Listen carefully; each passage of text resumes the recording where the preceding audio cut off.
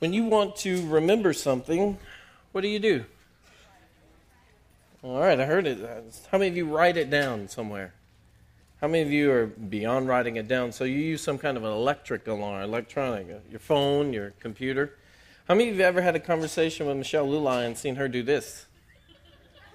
Yes, you know that. Michelle does this. If you are ever having a conversation with her and she does this, it's not that she's hoping that you'll finish. It's not that she's wishing for luck. This is her little method to remind herself of something. My favorite is if she does it but can't remember. But that hadn't happened yet. But I've tried to do that. I've picked that up a little bit. And so sometimes I'll be talking and I'll kind of do it off to the side because I don't want people to clearly think I'm crazy. But she's beyond that. But then I'll look and I'll be like, now why did I cross my fingers?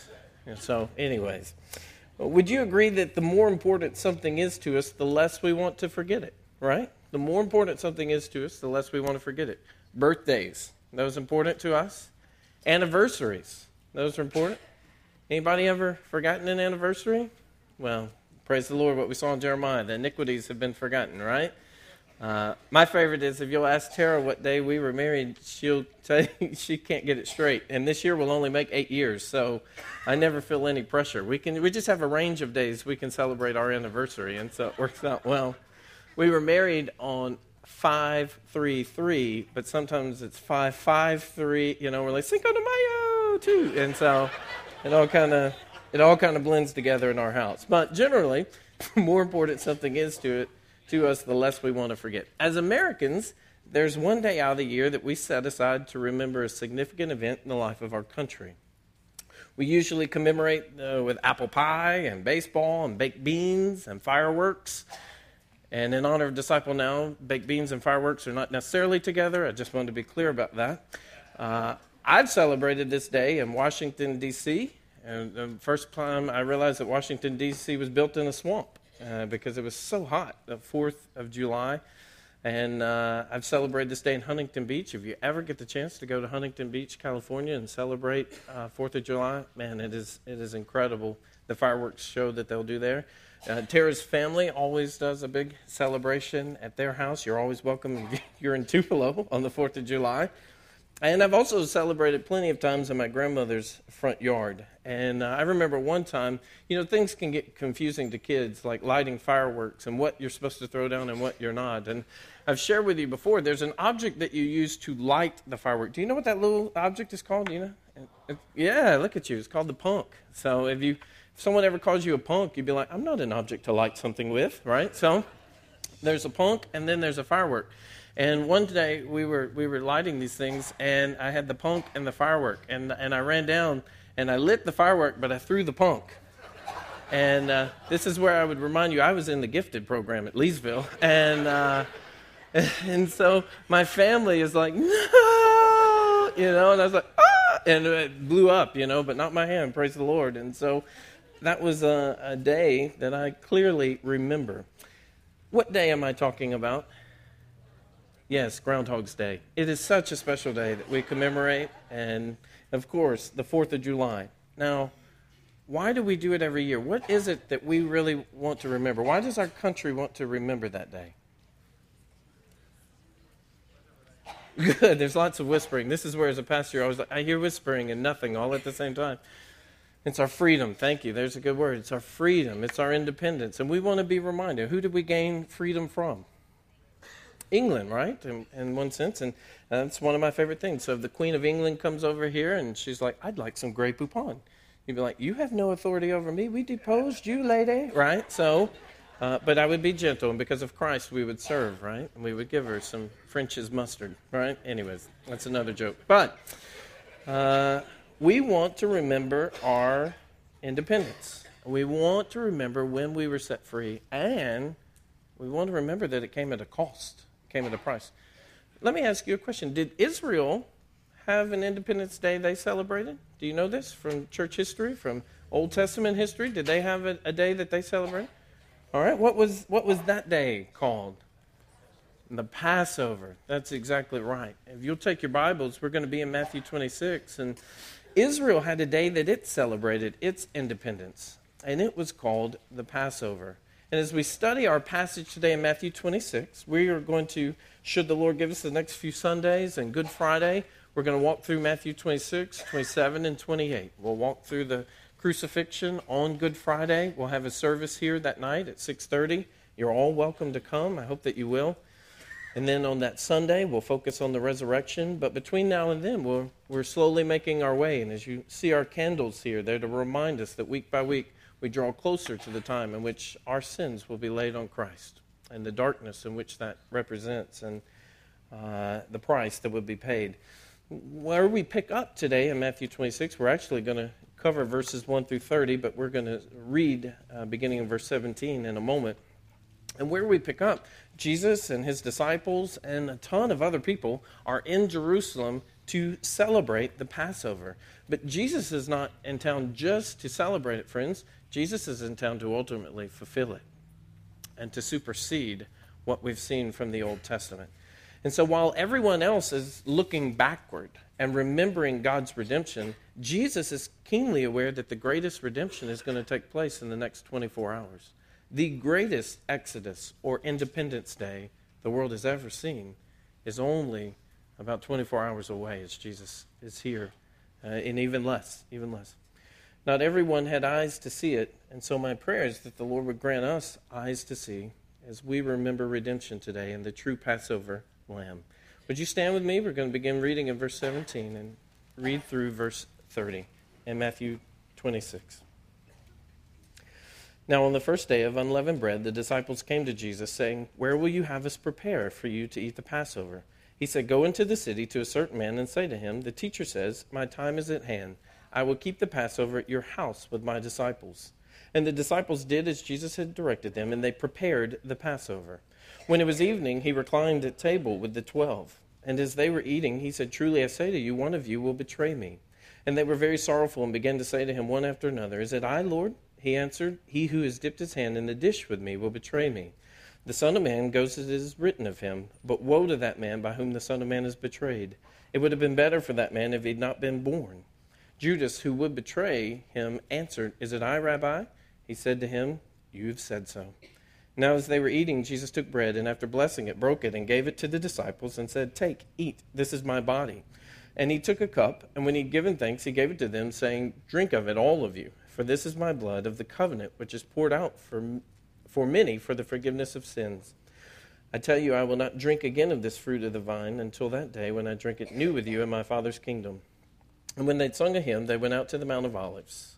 Father, we thank you for this passage, and thank you for the opportunity to study this in our language. We are keenly reminded today that there are still people groups who lack Scripture in their language, and we ask that you would provide for those that are immersed with groups even now, trying to translate the Scripture. We pray that you would provide for them intellectually as well as spiritually, as well as through linguistics, Father. We pray also for those that are yet to have anyone come to them. Father, would you send folks to these places and to these people who still lack Scripture? I pray that we would be very grateful for what we have in front of us. But Father, unless your Spirit lights it up, it is just words on a page.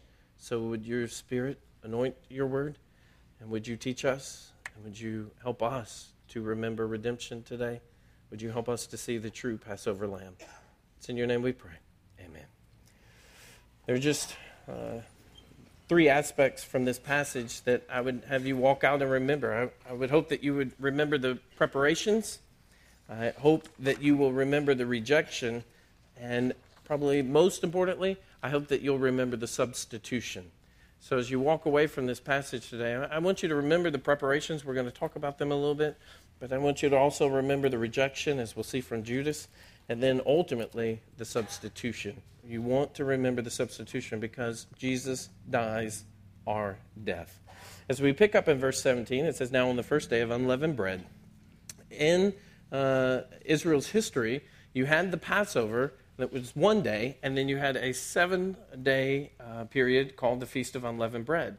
What eventually happened as these became combined, and it became an 8-day celebration that was synonymous with each other, though the Passover would be the very first day, and the rest of it would be the unleavened bread. It kind of all became known as the Passover or the Feast of Unleavened Bread. And so this is the first day of that. We would ultimately see Jesus is going to be crucified on a Friday, and so this would most likely be Thursday that he's gathered here to celebrate the Passover with his disciples. Now, on the first day of unleavened bread, the disciples came to Jesus saying, "Where will you have us prepare for you to eat the Passover?" He said, "Go into the city to a certain man and say to him, 'The teacher says, my time is at hand. I will keep the Passover at your house with my disciples.' And the disciples did as Jesus had directed them, and they prepared the Passover." As we see here, there are going to be preparations. We're going to learn from one of the other gospel writers that it's actually Peter and John that Jesus is going to send ahead of him to these preparations, and he tells them, "Look for the man who's carrying the water." And it's not every man who would carry water in those days, and so he would certainly be standing out. And whether this has been prearranged or how it works, Jesus has a place for them. It would be important because according to the custom, you needed to celebrate the Passover in Jerusalem, within the city walls, and you also had to use a lamb that had been slaughtered at the temple. And the only day that they would have Passover day from 3 to 5 is when these animals were to be killed at twilight. And that's why, as Jesus is going to go out from here, I've told you before, he's going to cross the Kidron Valley to go to the Mount of Olives. And because of the sheer volume, they'll say close to 250,000 lambs would be slaughtered at a typical Passover. The sheer volume of that occurring, the drain from the temple would go down to the Kidron Valley. And so for multiple days, it would have a crimson red that was flowing through it. And so even as Jesus crosses the Kidron Valley to go up to the Mount of Olives, he's stepping through the blood of all those lambs, ultimately with him being the ultimate Lamb of God. And so all of these people are trying to pack in. And so the fact that you're going to have a room that's big enough to celebrate the Passover, you couldn't have less than 10 or more than 20. You had to have the right amount of lamb, and you had to have the right amount of folks. And so you had to have a place to be able to celebrate this together. And so we see these. But what I want you to know is where we're picking up. You see the word prepare and preparations, but these were not the only preparations. I want to show you 3 other preparations that come before this in the passage. Those preparations are the preparation of the beloved, the preparation for burial, and the preparation for betrayal. And I studied with Adrian Rogers, and so I just was inspired with alliteration today. I'm just kidding. But you have the preparation of the beloved. I want you to look back in how Matthew 26 begins. Parents, let me ask you a question. Have you ever tried to teach your children something and you use repetition? Have you ever engaged repetition? How many of you have found that it's working for you? All right, sometimes it works for you. As I always say, Dr. Ray would tell us, keep throwing it against the wall and eventually something will stick, right? So Jesus has been trying to prepare his disciples. Matthew 26, verse 1 and 2, it says this: "When Jesus had finished all these things, he said to his disciples, 'You know that after 2 days the Passover is coming and the Son of Man will be delivered up to be crucified.'" I want you to hold your place there and just turn back to Matthew 16. Matthew 16, Jesus has walked the disciples to Caesarea Philippi, and Peter's had this incredible confession that Jesus is the Christ, and Jesus says, "My Father has revealed this to you." And beginning in verse 21, Jesus says, "Now I can tell you some things." He says, "From that time, Jesus began to show his disciples that he must go to Jerusalem and suffer many things from the elders and chief priests and scribes, and be killed, and on the 3rd day be raised. And Peter took him aside and began to rebuke him, saying, 'Far be it from you, Lord, this shall never happen to you.' But he turned and said to Peter, 'Get behind me, Satan. You're a hindrance to me, for you're not setting your mind on the things of God, but on the things of man.'" And so I always love this passage because the previous paragraph, Peter got it right. The very next paragraph, Peter got it wrong. And the difference was Peter confessed what the Father had revealed to him. You're the Christ. The next passage, Peter puts his own spin on what things should be. Jesus is trying to tell them, I'm going to go to Jerusalem and die. And that doesn't work out for guys who are really hoping that he's going to liberate them from Rome and that they're going to get a part of this. And they've been walking this bandwagon with him all the way through. And one, they just don't get it. But that's the first time. Look in chapter 17, verse 22. As they were gathering in Galilee, Jesus said to them, "The Son of Man is about to be delivered into the hands of men, and they will kill him, and he will be raised on the 3rd day." And they were greatly distressed. So Jesus tells them a second time. If you turn to chapter 20, beginning in verse 17. Chapter 20, verse 17.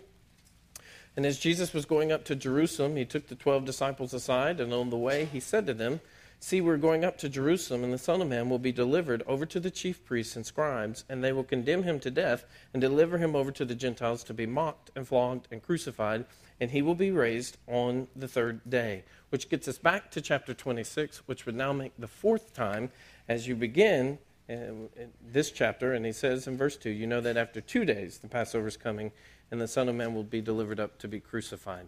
So I take us on that lengthy journey to remind you that the cross is not an accident. Jesus knew full well what was coming.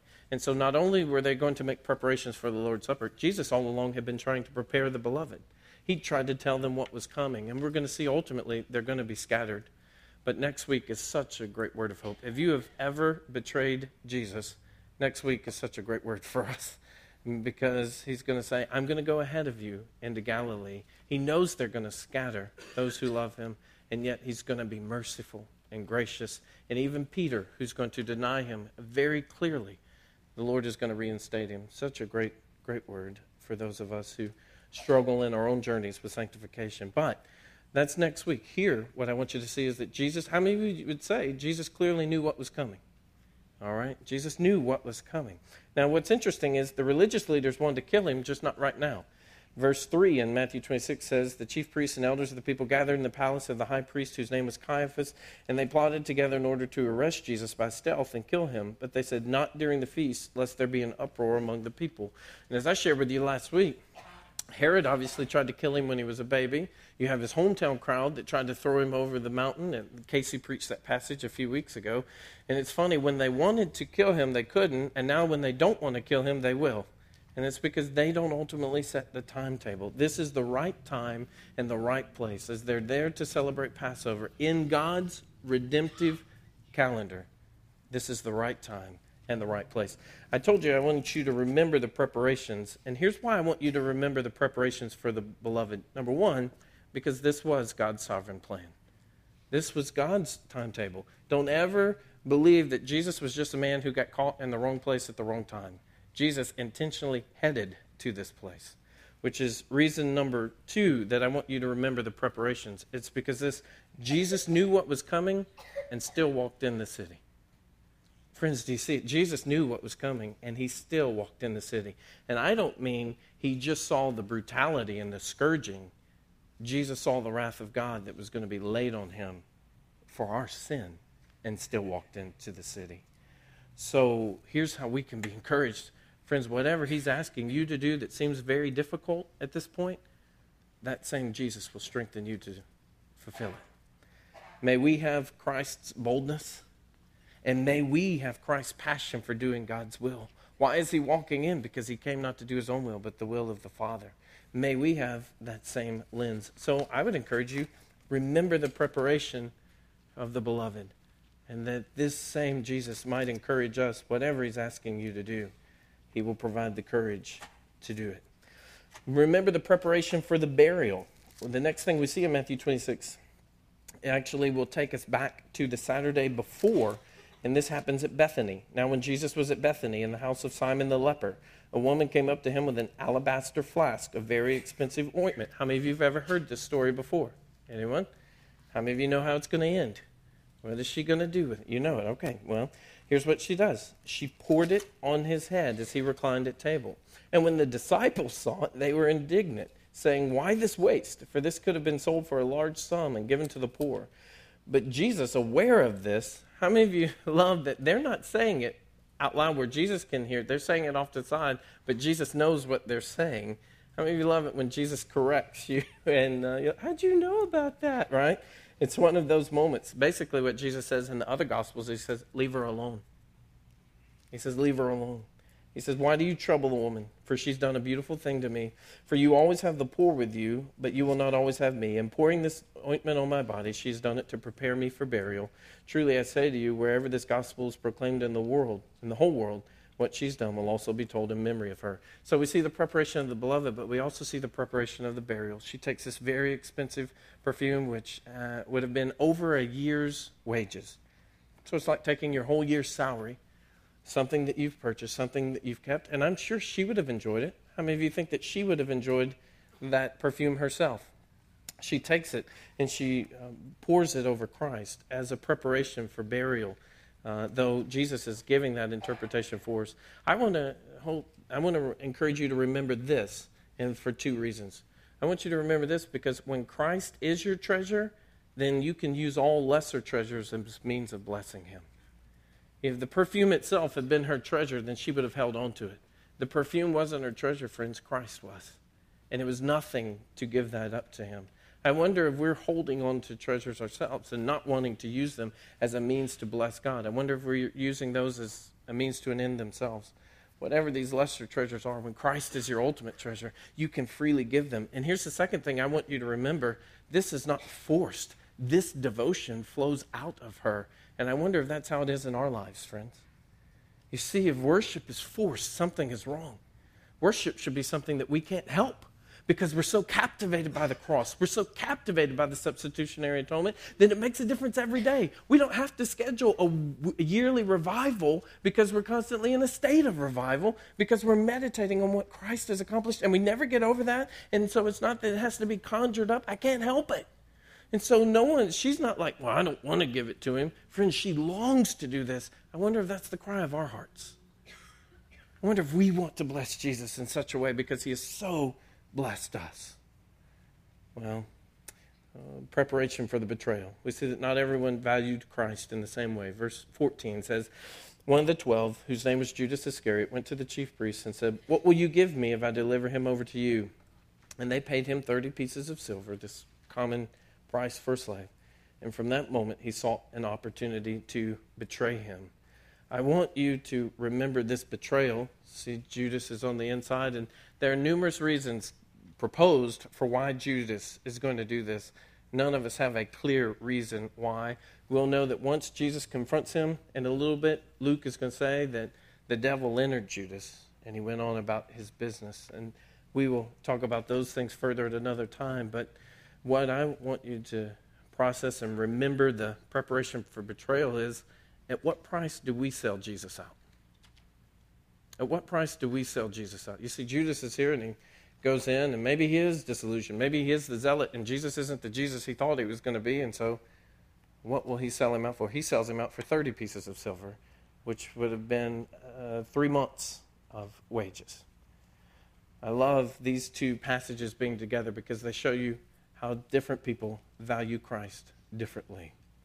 One wants to know what she can give. One wants to know what he can get.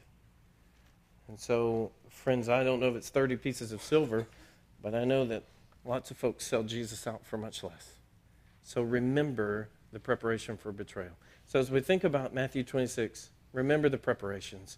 They're in this city on purpose. This is where they're supposed to be. It's no accident. Jesus has walked in knowing full well. Remember as he tried to prepare the beloved. Remember as he was prepared for burial. And remember as the betrayal was prepared. Now, I want you to remember the rejection. If there was anyone who could buzzkill a party with some zinger of a teaching, it was Jesus.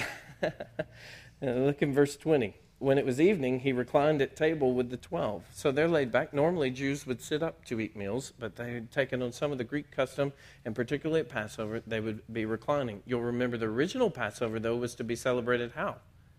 Standing up. And the original was to be standing up. Over the years, it evolved more into a meal. When it was evening, he reclined at table with the 12. And as they were eating, and one thing I just want to point out, as they're reclining at the table, this preparation that allowed in this conversation, there were things that went on. And John 13 through 17 gives you incredible knowledge about what went on. And one of my favorite things is these knuckleheads get in an argument over who's the greatest. And while they're arguing who's the greatest, Jesus takes off his outer garment, and he wraps a towel around him, and he washes their feet. And one of the 12, all 12 are there, all 12 have had their feet washed. One of the 12 is Judas. I remember one time we worked at camp in Mississippi, the first summer that Tara and I were married, and there was a counselor that yelled at Tara, and I saw it from afar. I was coming, I've been talking to adult counselors, and I saw this kind of transpire, and it's a good thing for all of us, I feel like, that I wasn't able to catch him in that moment. He left, and then I couldn't find him. I was looking all over campus, and I called our director and said, you better find him before I do, because this was a less than holy moment in my life. A man had yelled at my wife. Smackdown is what ensues, right? That's what the Bible teaches. So as I could not find him, what began to happen was the Spirit began to convict me. And the image that the Spirit brought to mind was Jesus washed Judas's feet. Jesus washed Judas's feet. And in that moment, in the summer of 2003, it would be something from these preparations that the Spirit used to move me to obedience and forgiveness. And so when I saw him, I hugged him instead of hitting him, because I've made plenty of mistakes in my own journey. And it was this image of the Lord's gracious mercy that the Lord used in my own life. So they're reclining at the table, and as they were eating, typically you're having a party, everyone's eating, it's like, hey, and Jesus just decides to bust this out. Truly I say to you, one of you will betray me. Look at this. It says, and they were very sorrowful. They were like, man, what just happened? And they began to say to him one after another, is it I, Lord? And the way they're asking is implying a negative, hoping that he's going to say no. And more of a, it's not me, right? It's not me, right? And he answered, he who has dipped his hand in the dish with me will betray me. Well, that's not real clear, because they've all done it, right? So now we're like, okay, he's going to tell us who it is. And they're like, the one who dipped his hand in the same dish I did. They're like, dog, that was me, And so it doesn't clear it up, and they're still panicked and anxiety. And then he writes, and he says, he doesn't write, but it's recorded by Matthew, the Son of Man goes as it's written of him. But woe to that man by whom the Son of Man is betrayed. It would have been better for that man if he had not been born. I would say to us, obviously in our day today, there's a very popular book that's come out, Rob Bell and Love Wins, and this universalism thought. If there is no eternal punishment, there would be no need for Jesus to say what he says at this point. He's implying a punishment that is coming, and otherwise it wouldn't have mattered if he'd been born. Just a word in our contemporary day. Here's Judas who would betray him. Matthew writes this, but Matthew doesn't know that at the time. The only one who knows it's John, and that's because Peter was curious. So if you read John's account, Peter was curious. He asked John. John asked Jesus. Jesus kind of tells John, but John doesn't tell Peter, and it's really funny. So that's just a little Last Supper humor. So you should also know it wouldn't have been a long rectangular table like, who is it, Michelangelo? Who is it that painted the... Da Vinci, right, see? They're all the same. As Monet painted with the lily pads, and they say... It would not have been just a long rectangular. The idea is more these U-shaped type of cushion, but just a word on contemporary art, because Da Vinci's contemporary. So Judas, who would betray him, answered, "Is it I, Rabbi?" And here's Jesus' response: "You've said so yourself. You've said so yourself." At this point, at some point, Matthew doesn't record it, but Judas leaves. We know that because Matthew's going to later say Judas comes with a crowd. So for Judas to come with a crowd, at some point Judas left. And we know from the other gospel writers, Judas gets mad, he leaves, Satan enters him, and he goes about his business. Here's why I want you to remember the betrayal, remembering the rejection. I've obviously already told you that Jesus washed Judas' feet. I also love that Jesus knows, and he's letting Judas know, I know what's coming, and I'm not going anywhere. I know what's coming, and I'm not going anywhere, Judas. I know what you're doing, and it's not because you caught me. I know what you're doing. He's letting him know. But here's why I want you to really remember the rejection. One can be around the things of Christ and not be devoted to Christ. You can be around the things of Christ. Judas was the treasurer. Judas walked for 3 years. You can be around the things of Christ and not devoted to Christ. Number two, rejection of Christ is eternally dreadful and never worth what it costs. You're going to read later in Matthew 27, Judas is going to hang himself. But as Jesus has said, this betrayal is going to be costly, not just in this life, but the life to come. Rejection of Jesus is eternally dreadful and never worth what it costs. So as our youth have focused on this, why Christianity? For all those in the world who would reject Christ, it will not be worth what it's going to cost them ultimately. And it will be eternally dreadful and awful. Last one, when following God's plan, don't be surprised if others sell you out. Just a practical application. Jesus is going about the Father's business. Not everyone's on board with that. So for those of you who are doing God's will, just don't be surprised if it's even close friends who sell you out. But just because they don't get it doesn't mean you should stop. Just because they don't get it doesn't mean you should stop. All right, let me bring us to the last one. Remember the substitution. And this is where we want to land here. Verse 26 says, "Now as they were eating, Jesus took bread, and after blessing it, broke and gave it to the disciples and said, 'Take, eat, this is my body.' And he took a cup, and when he had given thanks, he gave it to them, saying, 'Drink of it, all of you, for this is my blood of the covenant, which is poured out for many for the forgiveness of sins. I tell you, I will not drink it again of this fruit of the vine until the day when I drink it new with you in my Father's kingdom.'" I want you to hold your place, because what Jesus is doing here, he's instituting a new meal. And he is the fulfillment of what I read at the beginning of the service, Jeremiah 31. The new covenant, this is where it's happening. And what Jesus does is going to achieve that. But I want you to see the first redemption and the first meal. So hold your place here and turn back to Exodus 12. The very reason that they were in the city, as some of you have already said, is they were celebrating the Passover. And in Exodus 12, we find out more about that. In Exodus 12, God's people are in bondage to Egypt. But he has said in Exodus 6, "I will deliver you, I will redeem you." And one of the things that's important for you to know is that as the Lord's Supper, as they would celebrate the Passover meal, they would have 4 cups of wine. And each one of those cups would be a quotation from Exodus 6, 6 and 7, where the Lord says, "I will redeem you." And I love that in the particular cup, when Jesus says, "This is the cup," it would have been the particular verse that says, "With an outstretched arm, I bring salvation." With an outstretched arm, I bring salvation. In Exodus 12, beginning in verse 1, the Lord said to Moses and Aaron in the land of Egypt, "This month shall be for you the beginning of months. It shall be the first month of the year for you. Tell all the congregation of Israel that on the 10th day of this month, every man shall take a lamb according to their father's house, a lamb for a household. And if the household is too small for a lamb, then he and his nearest neighbor shall take according to the number of persons, according to what each can eat. You shall make your count for the lamb. Your lamb shall be without blemish, a male, a year old. You may take it from the sheep or from the goats, and you shall keep it until the 14th day of this month, when the whole assembly of the congregation of Israel shall kill their lambs at twilight." So God is saying, I'm making a new calendar for you. This is going to be the new year. And he's going to want them to remember it. He says, "They shall then take some of the blood and put it on the 2 doorposts and the lintel of the houses in which they eat it. They shall eat the flesh that night, roasted on the fire, with unleavened bread and bitter herbs they shall eat it. Do not eat any of it raw or boiled in water, but roasted, its head with its legs and its inner parts." And I will say right there, the bitterness of the herbs, being reminded of the bitterness of the slavery that they've been in, but the sweetness of the lamb would overtake that. But the lamb would be baked there whole, the whole body, to be reminded of what was actually taking place. This animal is giving its life so that your firstborn doesn't have to. And so they would then take the blood and they would put it on those lintel and on the doorposts. And then the family stayed behind. And the reason they needed to, because on that night, as we've said, Israel's greatest problem is not Egypt on that night. Israel's greatest problem is God is coming over. And what he says, he goes on to say in verse 11, "In this manner you shall eat it, with your belt fastened, your sandals on your feet, your staff in your hand. And you shall eat it in haste. It is the Lord's Passover. For I will pass through the land of Egypt that night, and I will strike all the firstborn in the land of Egypt, both man and beast, and on all the gods of Egypt I will execute judgments. I am the Lord.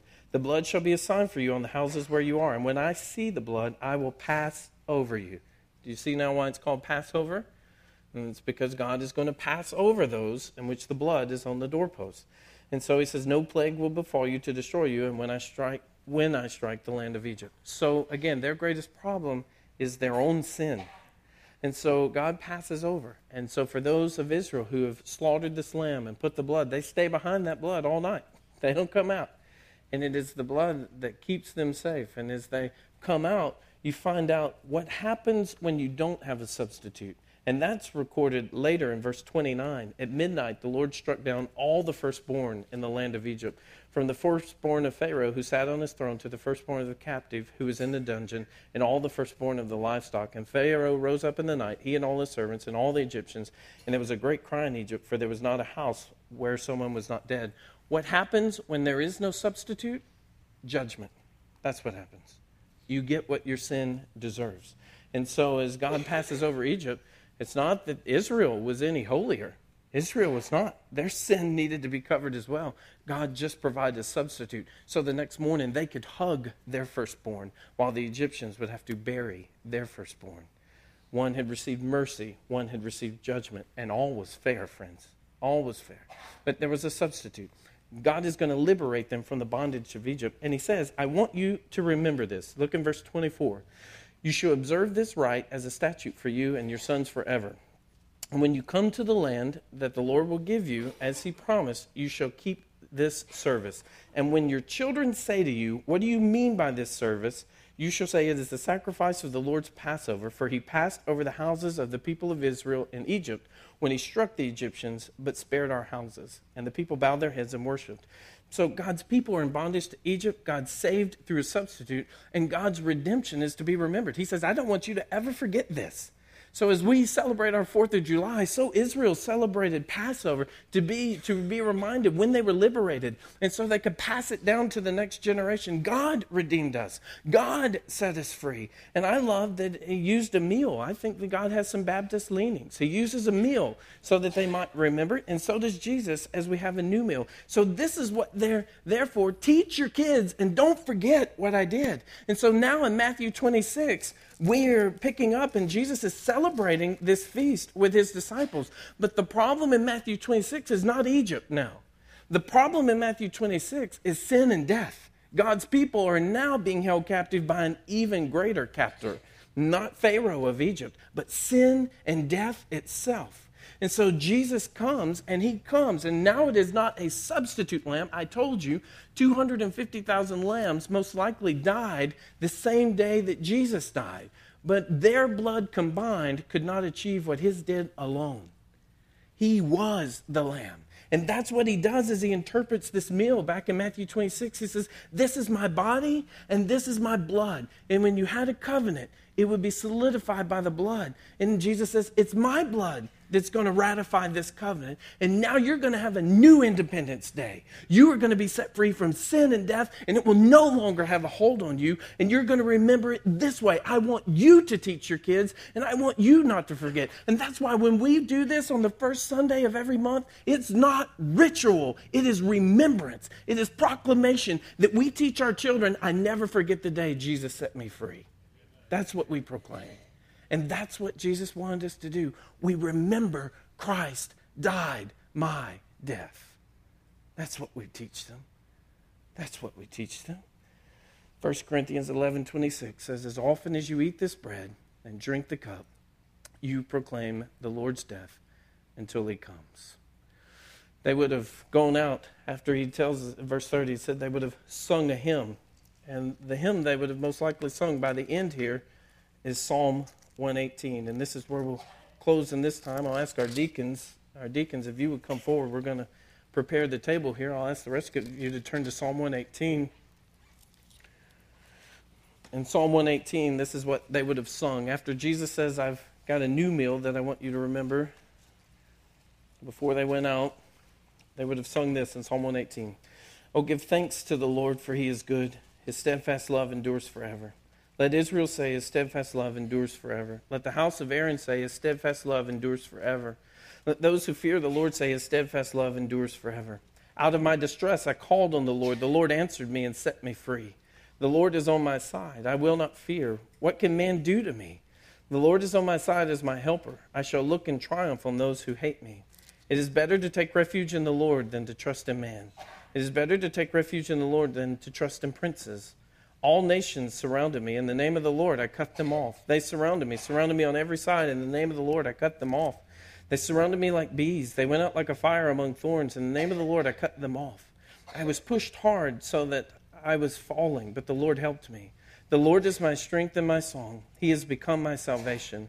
Glad songs of salvation are in the tents of the righteous. The right hand of the Lord does valiantly. The right hand of the Lord exalts. The right hand of the Lord does valiantly. I shall not die, but I shall live and recount the deeds of the Lord. The Lord has disciplined me severely, but he's not given me over to death. Open to me the gates of righteousness, that I may enter through them and give thanks to the Lord. This is the gate of the Lord. The righteous shall enter through it. I thank you that you have answered me and have become my salvation. The stone that the builders rejected has become the cornerstone. This is the Lord's doing. It is marvelous in our eyes. This is the day that the Lord has made. Let us rejoice and be glad in it. Save us, we pray, O Lord. O Lord, we pray, give us success. Blessed is he who comes in the name of the Lord. We bless you from the house of the Lord. The Lord is God, and he has made his light to shine upon us. Bind the festal sacrifice with cords up to the horns of the altar. Who's the festal sacrifice, friends? Who's the festal sacrifice? You are my God, and I will give thanks to you. You are my God, I will extol you. Oh, give thanks to the Lord, for he is good, for his steadfast love endures forever. Friends, we call this the Lord's Supper, and we do so because it's a meal that commemorates what he's told us about his body and the wine. It's called the Eucharist. The word Eucharist means giving thanks. It's called communion, as it talks about our participation in this together. As we engage this table, there are only a couple things that we would remind you of. First of all, this is for those who've trusted in the Lamb of God. This is for those who are in Christ. And the second thing, you don't have to be a member here. You just have to be a member in Christ. Second, that we would be in right standing with him and with one another. And in a moment, I'm going to give you a time just to pray. Prepare your hearts. And as always, should there be any reconciliation that needs to occur before you participate, then we want to encourage that. I never forget the day my father died. He died on February 23rd, 1999. And every year, no matter how it is, I always remember that anniversary. And it leaves a mark on you, and you ponder. And for me, that's now become more of a yearly. It's not a weekly, it's not a daily, it's a monthly, but certainly every year I remember the day in which he died. What I think about with Christ is I never want to forget his death. Though I think about my own father's yearly, I want to think about Christ's daily, because his death is my death. And I want to remember it, and this is one way that we proclaim that in the table. But friends, I want to encourage you that you do it every day, because if you do, then you're not going to be stingy with your stuff. You're going to bless Jesus with your stuff. It's his stuff. If you meditate on Christ, then you're not going to be afraid of rejection and betrayal. You're going to keep walking as the Lord encourages you. And then you meditate on Christ, you'll know that he walked right into this city.